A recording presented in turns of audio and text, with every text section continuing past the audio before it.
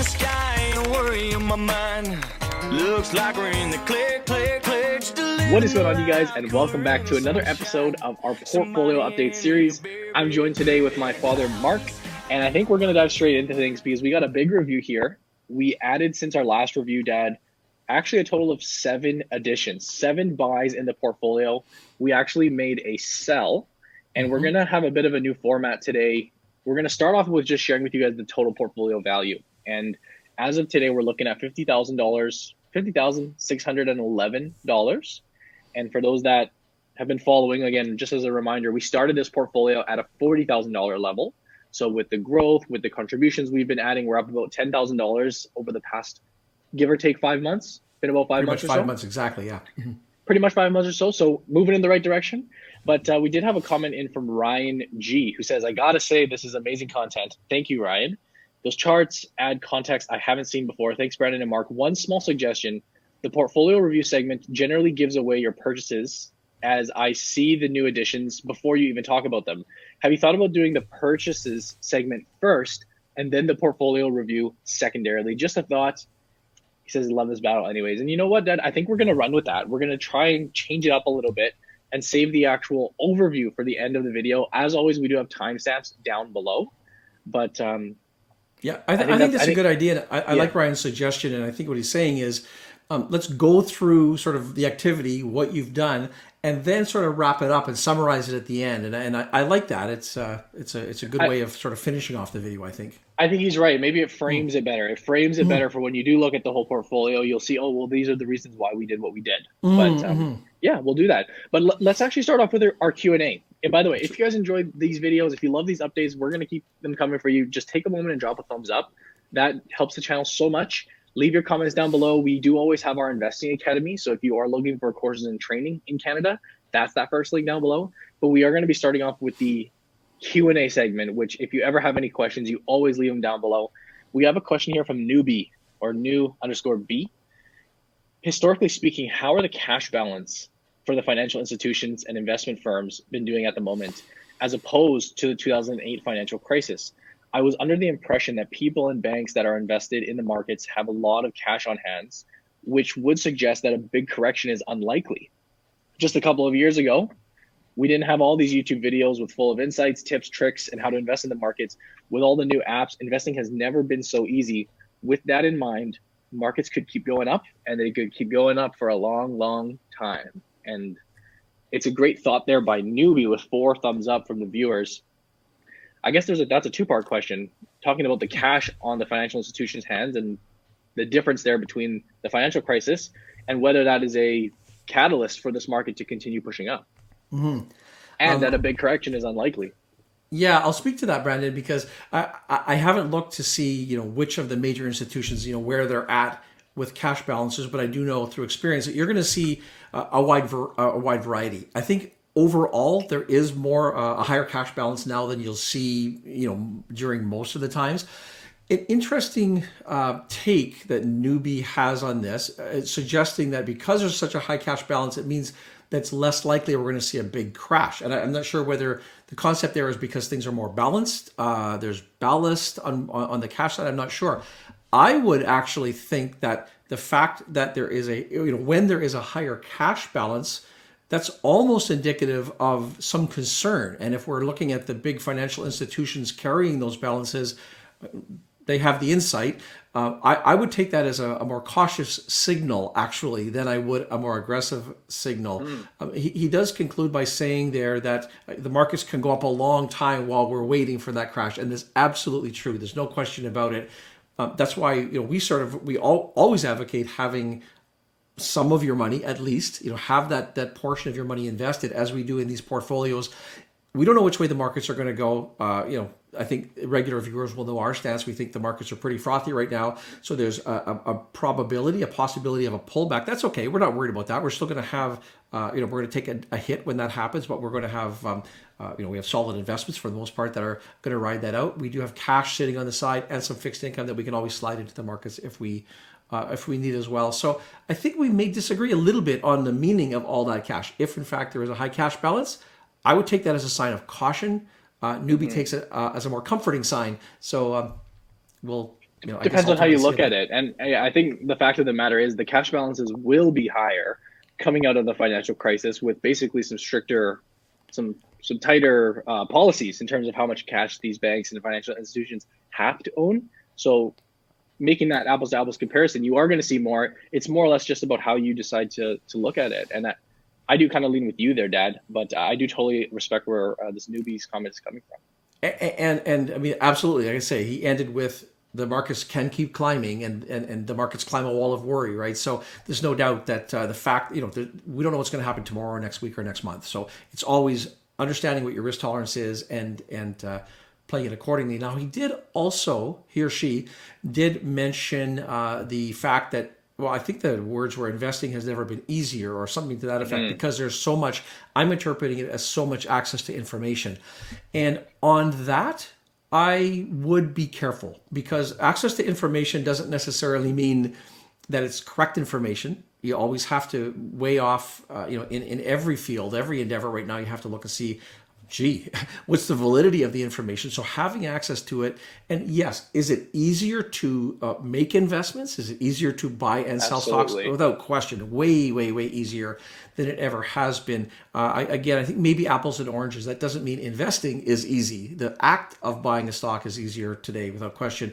But you still have to go back to the same rules that apply as an investor, as a prudent investor. So good comments. I really appreciate that feedback. There's a little bit of ambiguity to it, to each of the comments, but I hope that my take on this has sort of helped our viewers maybe weigh the pros and cons of those suggestions. Mm-hmm. Jonathan asks, sorry for the criticism, but you guys do great videos. I just wanted to say I don't like how you guys use the RSI, because it really doesn't show anything important for long-term value investing, because the momentum of a stock won't tell you anything about what you should be spending your time on stuff, when you should be spending your time on like reading stuff like the annual reports, making sure the long-term prospects of a business are intact and the cash flow is growing and staying stagnant. Also, I don't agree with you guys when you say that higher risk means higher reward, which is true sometimes, but not all the times, because when you are a value investor, Graham style, the more undervalued the stock is, the higher the return and the lower the risks. So essentially the opposite. Even for long-term value investing, high risk doesn't mean high reward. I think you guys forgot the definition of risk. It is the amount of permanent loss of capital. Risk is not volatility. So if the company is a wonderful company, let's say Coke, when Warren Buffett bought it, there was no real risk, maybe like 1% or less, but the company was in such a good position in the competitive market, and their moat was huge. Thank you for considering my arguments, from Jonathan. I love this. It's more of a comment, I think, than a question, or more comments. But this comment encompasses so many different things. And first of all, never apologize for disagreeing with our strategies. I mean, that's you are a very polite contributor, and so we're always open to ideas and sharing. And that's part of the forum that we have here is to throw out ideas, and we do welcome opposite opinions. That's in fact what makes the market. You weren't rude, so don't feel bad about that. For starters, let's talk about a couple of great comment. Let's talk about a couple of things. The RSI first. Yes, I want to make it very clear, and I'm not sure which video, probably the last update that we did, we referenced RSI. I think in answer to a question about what time frames we use for RSI, and there's shorter time periods, longer time periods. I do believe that RSI is used more effectively for shorter term. I think that agrees with Jonathan's comment here. What we don't suggest is that is the only metric that you look at. In fact, we totally agree. Look at the annual reports. We are fundamentally, we're fundamental investors first. You look at the stability of the company, what the prospects are for the company. Go through all of those things first before you decide. Now, what we usually do, not always, but usually, if we're trying to decide whether we should be selling or buying a company, we kind of marry up those fundamental research aspects with some of the technical indicators, RSI being one of them.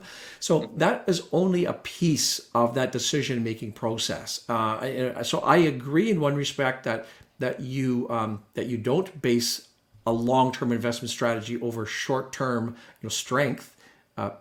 But could it play a factor in the decision as to whether you want to pull the trigger and buy or I could say, or sell a company now.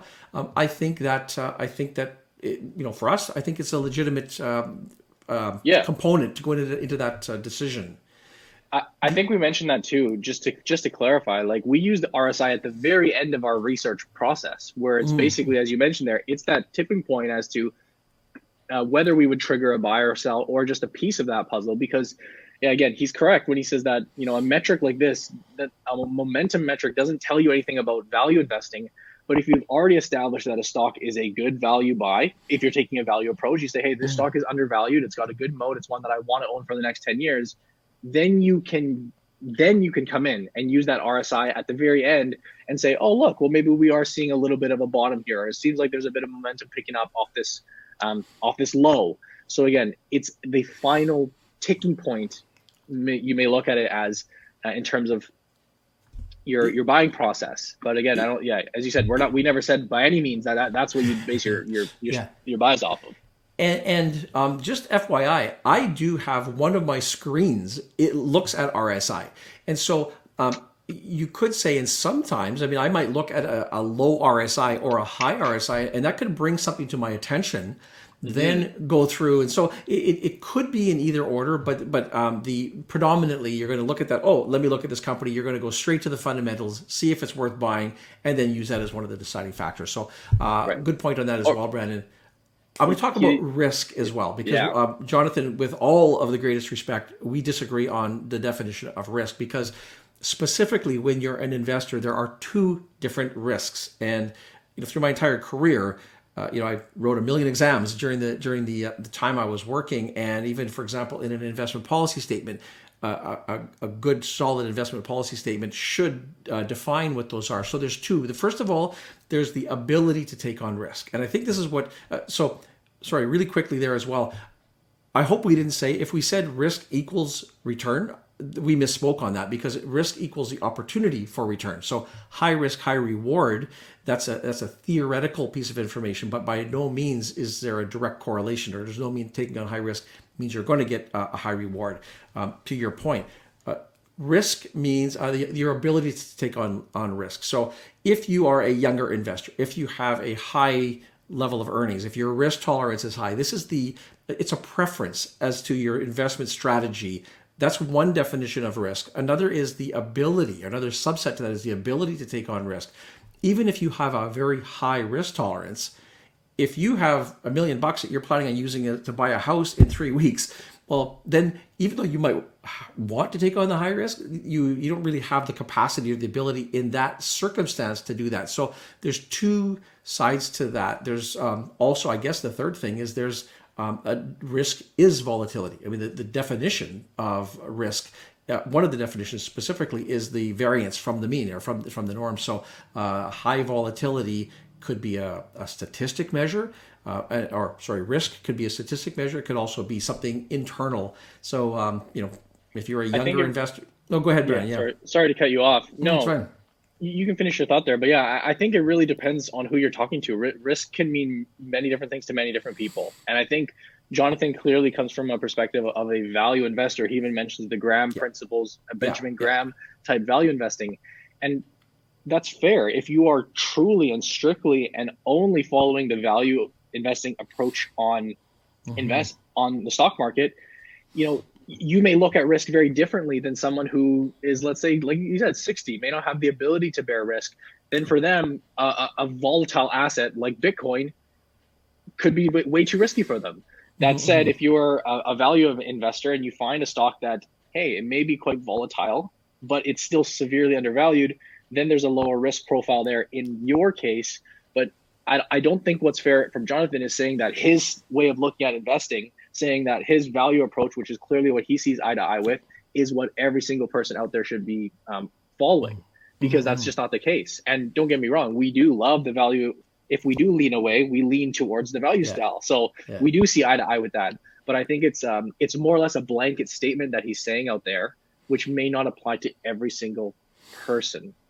I think that's one way I would look at it. Yeah, I would finish by saying, as an investor, you need to understand the different meanings of risk, and some will apply in meanings. scenario A, some will apply in different B, but it's really important that you have the depth of that knowledge to make sure that you understand the complete picture. That's all I would say on that. So Sure. I think that I think that covers off. Yeah, just again, awesome comment, and you're so polite, Jonathan. Thank you so much. So feel free to disagree, and we love this dialogue because it does allow good conversation, good discussion, and a little bit more. It's a little bit deeper discussion than just buy this stock or buy that stock. So keep it coming. For sure. Yeah. Let's finish off with a question from Mark Small. What would you suggest we do with money that is needed in a short to medium time frame? Like, for example, an RESP where the kids are starting university. Leaving it all invested in the market seems too risky in the current conditions, but bonds and bond funds give returns that are worse than inflation. Same thing with high interest savings accounts. And GICs. This is a discussion that I actually just had over the weekend, or basically chatting with a friend who's he has his cash sitting aside and he's deciding high interest account. Like it's a tricky one, but this is a conversation we have over and over and over and over and over again. But what would you say here to Mark? Well, and this almost is a follow-up to what we just talked about in risk, and short to medium term, that's the key here. And so, we talked about it, and Mark even says uses the term risky in this case. So in this case, the risk is of the markets correcting. Let's say you have this money invested, you need it for your child to start college or university soon. If the market takes a hit, and if you really need that money to do this, then you can't afford to take the risk. It's one of those sad things, but sometimes you just have to pull the risk off the table. I would say, depending on the school program, if you have let's just say a relatively balanced portfolio with an equity component, your child's starting school next year. If they're on a 4-year program, you're looking at a 4 or 5 year window or time horizon. So if you decide to leave some money invested, and I don't think that's a horrible strategy, a component of it, I'll pick a number randomly, half of it or 25% or, whatever. 30%, yeah. 30%. If you leave that in the equity markets, there's a high likelihood that 3-4 years from today, that money, even if it does take a hit now, will have recovered. Meanwhile, you've peeled off enough to pay for the first couple of years of education. A pretty broad statement. It certainly doesn't appeal to everyone, and it goes back to your willingness to take risk. My philosophy has always been, in a time frame like it's 3 to 4 years, or even if it's a 2-year program, especially, I've always just opted for taking that risk off the table, or most of it off the table. And it's just, you always look at what's the upside of growing the money more. You have better school, different school, more books, I'm not sure. But the downside is usually tangible. Now, if you got $100,000 in an RESP, you're expecting the costs to be $40,000 for the plan. Well, you have some buffer there. But if you've got $30,000 invested and you're expecting to spend $30,000, it really does take the options out of your hands. So, great question. Yeah, there's you're not going to get much money right now on a bond or on a GIC or on a high interest savings account. Those the name should be changed on those types of accounts in the conditions we're in now. But I would say caution is probably the better part of valor in a case like this. And just to tack on kind of what Jonathan's questions before, again, as you're going through that example, Dad, there's just a whole nother form of risk that we just talked about there, which is like, I think a lot of people would categorize it as downfall risk, or not being able to hit your goals. That is a completely different type of risk, which again, Jonathan's looking at it with one type of risk, which is, from the value investing approach. But in this case, Mark's faces a real risk of not being able to pay for this university if something happens in the market. So again, it's just a completely different, completely different discussion. But it is to summarize, it's a very, very tricky one. And the high interest savings accounts, it is a bit laughable at the moment. And to me, I even question, like, is it even worth popping it in there for whatever you get on a basis, yearly basis? I don't know. You can make that decision, but better safe than sorry, I think, is the takeaway. Unless you can invest it in a very low risk manner, which I think is also very, very fair. And not to just go on and on, but even I was looking at some bond funds. Some of the bond funds that we invest in, for example, even in our portfolio challenge, which we can cover later, you are still pulling in yields at 2, 3, 4%. Especially as you get up to, let's say, a more aggressive bond fund, maybe an unconstrained fund or a high yield fund or a mix of both. you are still outpacing inflation at the end of the day. Obviously better than your government bonds, but then again, there's that risk that they will be more volatile. But again, there is still opportunity to outpace inflation. Sure. I think that should be kind of stated. Yeah, that's a good point. There is you can outpace inflation, or at least the core inflation that's reported today, and it depends. Or on at least a lot of keep other up. factors At least like keep up with it. Yeah. You should be able to do fairly well over the medium term on that. Yeah.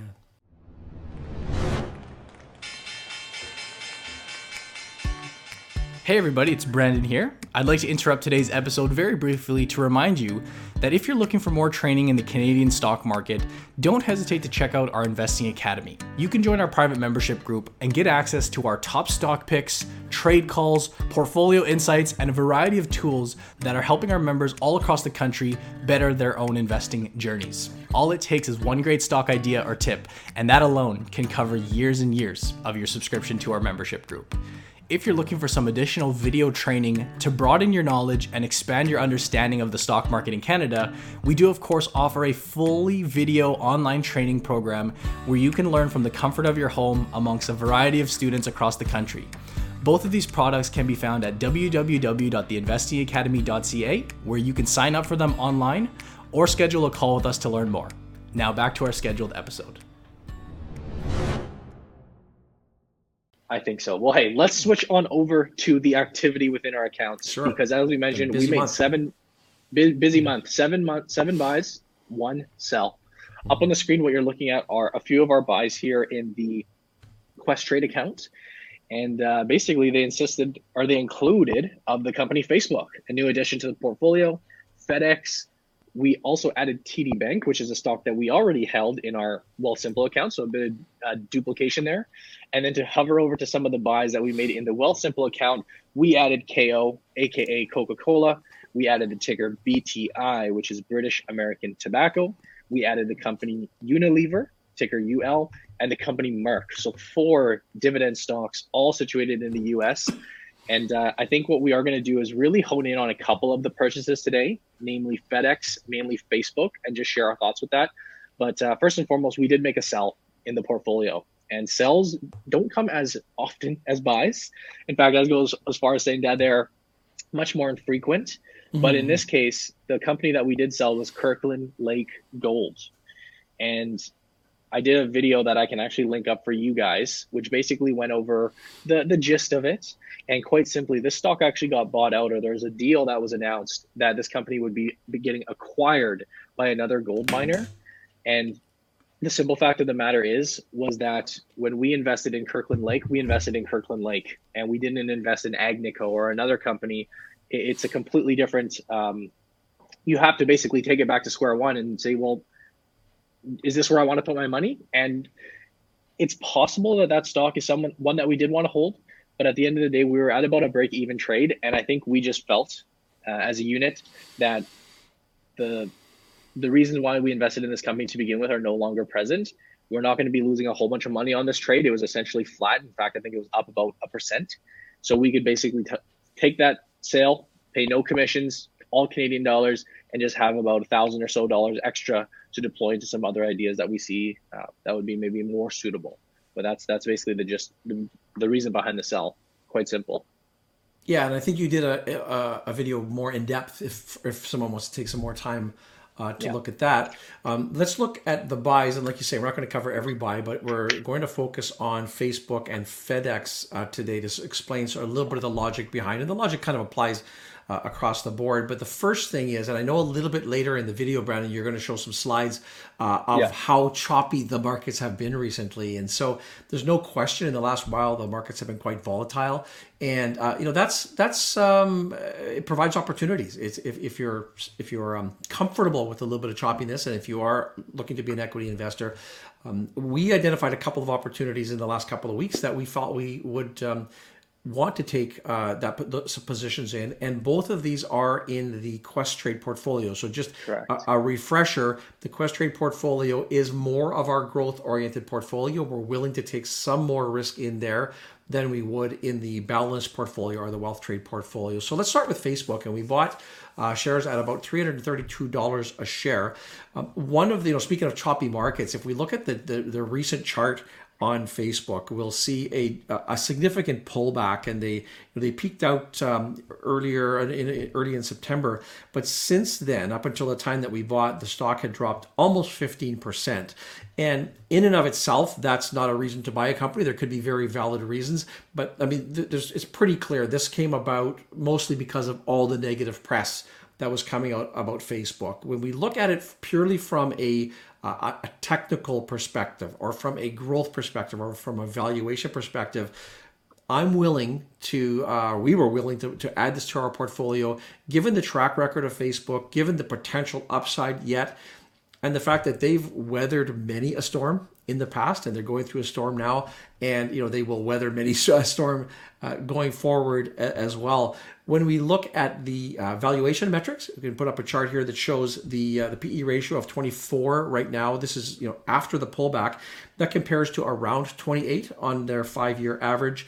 And I want to speak a little bit. The bottom part of this chart shows the PEG ratio, and that's a ratio that I don't know if a lot of people use that. The PE is certainly the most common. If you are interested in learning more about the PEG ratio, the price earnings to growth, I did a video recently that explains that in more detail. And when you take the price earnings ratio, which has come down below their longer term average, and now let's look at some growth aspects. So if you take that PE ratio and if you overlay that and look at some of the growth aspects, this chart I'm putting up right now shows on most of the generally accepted growth metrics, Facebook right now looks like it's a strong growing company. Attractive, yeah. It's very attractive in that respective. And so you look at the strong growth with that valuation right now. Again, if you can look past that, the bad news, the negative headlines, it looks like it's presenting a reasonable opportunity. On that note, one of the things that we typically look at is what are the other analysts saying. And if we look at the Wall Street analysts, their consensus is bullish right now. If we look at Seeking Alpha, it shows 32 very bullish calls, 9 bullish, 8 neutral, 1 bearish, and 1 very bearish. If we look at the price target of 416 right now, in that range, and we bought it, like I say, at about $332. So there's a lot of upside potential in the company that for the purposes of which we're buying it here, we're comfortable with it, and I don't see it going anywhere. I mean, I'm not a huge Facebook fan, quite frankly, but we're not here to express our opinions. We're here to invest. And so for those of you who this would be appropriate, that might be a good addition to a growth-oriented portfolio, given what's going on lately. Now, another company... sorry. Well, go ahead, Ryan. That's funny, because I'm not a Facebook fan either for some ethical reasons. And it's funny how, again... I've thought for many, many years that Facebook has been a good stock to own, and it's been watched on my watch list for so long. And I've made probably over the channel a number of videos on Facebook as a stock to buy, but it's also not a stock that I would buy for my personal portfolio. And I know it'd be the same for you in your own personal investing portfolio. You don't own Facebook, but hey, we got a public portfolio up here. This may be within what people feel is a good stock for them, and it's a chance to finally get in on the stock. And I had one question for you, Dad. Did you feel bad when there was that Facebook outage? Did you miss out on a lot? No, not at all. I was upset the other day. The power went out at the house here, and we were watching, I think it was maybe game 5 of the ALCS, or I was watching a baseball game, and we missed the last part of the game. Thankfully, we still had 3G, obviously, and we're able to stream a little bit on the phone. But no, I didn't miss, I don't do Instagram. Messenger, WhatsApp, your WhatsApp, no, I didn't skip a beat. Glad to say. Good. Hey, well, if YouTube went down, I'd have trouble. If YouTube went down, that'd be big problems. But yeah, no, I think a lot of people. There was a lot of commotion when those did go down, and I although I'm like weeding off those platforms, you still notice it. There was multiple times a day where I actually just whipped out my phone and just automatically went to go refresh my feed. And I guess it was just almost second nature at that point. That's when you realize, oh crap, I'm looking at this way too much. Well, and it is interesting how everybody, so many people claim to hate Facebook, and I don't like Facebook. I'm never going to use Facebook. Yeah, and yet when this happens, it's a big deal. Well, it shouldn't really be a big deal. It kind of reminds me of the old days when they cut back meals on aircraft, because people for decades complained about the food on aircraft, but the moment they stopped serving food, there was a big uproar, same kind of thing. So I don't know. You can't win, can't lose. Can't win for losing, as they say. There you go. Well, hey, let's switch over to FedEx, which is going to be the next company that we added. And we added this stock at $225.43. And yeah, very similar data. I mean, I can let you take over on this chart if you'd like to speak on it. But again, we saw another pretty significant dip. This one double the size of Facebook's drop. About a drawdown of about 30%. 30% drawdown. And, I get, well, obviously the company's out of favor right now. And there are some headwinds, no question about it. And I think the biggest talked about headwind out there right now is what's happening with Amazon. And Amazon is building up their own delivery service. And clearly they're a big contributor to FedEx's revenues and bottom line. So I think that's legitimate. But is it enough? Is it, has the pendulum swung too far in a 30% correction on FedEx? I think the answer is yes. I don't see FedEx going away.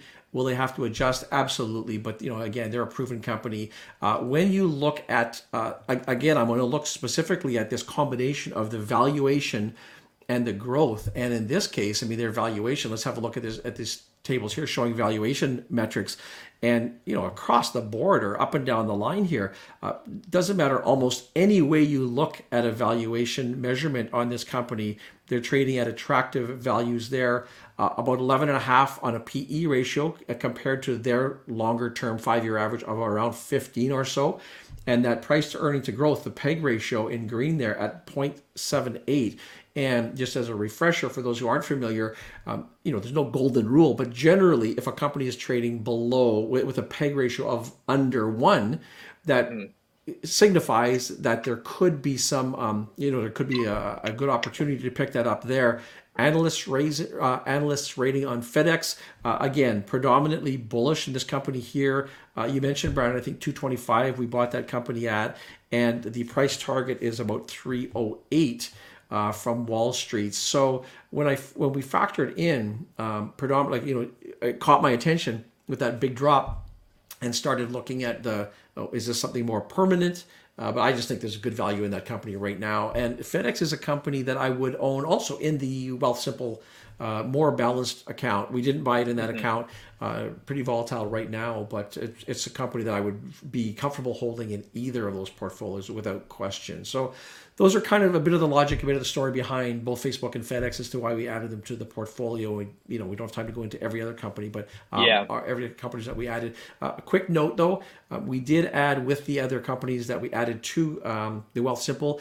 One of the main objectives was to add depth to the portfolio. We added basically to the consumer staple sectors, which even if there is this continued shakiness in the market, we would err a little bit on the side of caution in those, and they should provide some good resilience to the portfolio as a whole. We can talk, I think, no more doubt. about, I don't think we need to get in too deep because again, these are just on the screen. They're looking at them, but it's just for quality dividend stocks, some with higher yields than others. But for that, I don't think we'd have any issue with going forward. And it's just, again, you're getting exposure to multiple sectors with these additions alone. And it's just a way of bringing up that yield in our portfolio, just slowly and steadily as we go. But hey, we're about 30 minutes into this presentation, so I say we kind of wrap up and we can now finish with the portfolio update. So now you've kind of seen the inside. Let's look at it from a 30,000 foot view. And a reminder, this started 5 months ago. Each account started at $20,000 a piece. But here's the Wealthsimple one, trading today at $25,605 with a total of about 15 positions.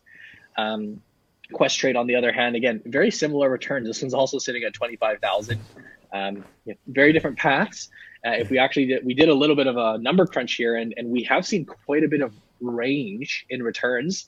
The volatility that we've seen within the holdings have been quite big. I mean, if you look at this chart alone, we have our highest performing stock being Google or Alphabet, up 22% since the time we purchased. While on the downside, we have Alibaba down 26%. So you have even swings pretty much both ways. If you look at the portfolio, you got about half of them up, half of them down. And I really, really like this chart that we actually talked about in our last video when you were here. Remember that, Dad, when we basically talked about the choppy markets and we talked about, for example, the S&P 500 on a daily basis. The past few months have just been choppy. About 50% of the days up, 50% of the days down. It's the exact same on the TSX. You're seeing just as much green as you are red. And of course, the NASDAQ is a very similar story. But I think the takeaway from that is that, our performance, the fact that our stocks, half of them are up, half of them are down, this is a pretty good representation of the market. It'd be a different story if the markets have powered on and all we've seen is green, green, green, green, green, and then we have half of our account in the red. Well, that'd be maybe not the brightest thing. But not to beat a dead horse, we've shown this chart as well so many times, but it's that range of returns that you can expect over a 1 year period, over a 5 year, over a 10-year, 20-year rolling period. We're still very much in this first time frame here, and it's quite common to see the ups and downs. It doesn't mean anything about the companies being more or less poor selections or more or less bad companies that we've selected. Not amazing companies, not poor companies. And this, I think what's happened over the last 5 months is really coincidentally, or maybe not, very, very representative of how, the whole purpose here is starting from zero and building up a portfolio.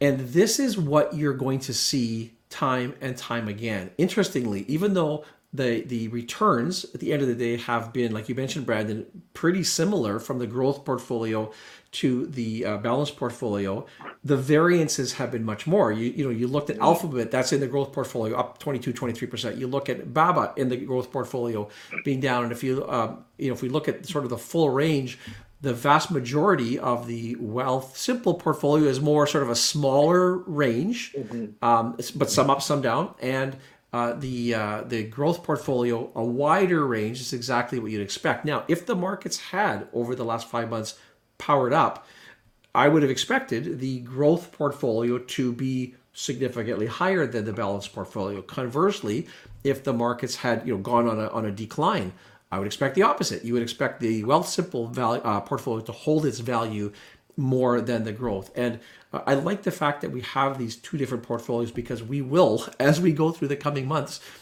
we will see those times again where it's not a day up or a day down, but we'll see some periods where we have longer sustained growth or declines, and that will really highlight the difference in the different types of portfolios, which is, you said, that's one of the main reasons we're doing it this way, is to have to highlight those. So it's been a good educational sort of experience so far, showing different paths, but at the end of the day, same destination, same numbers.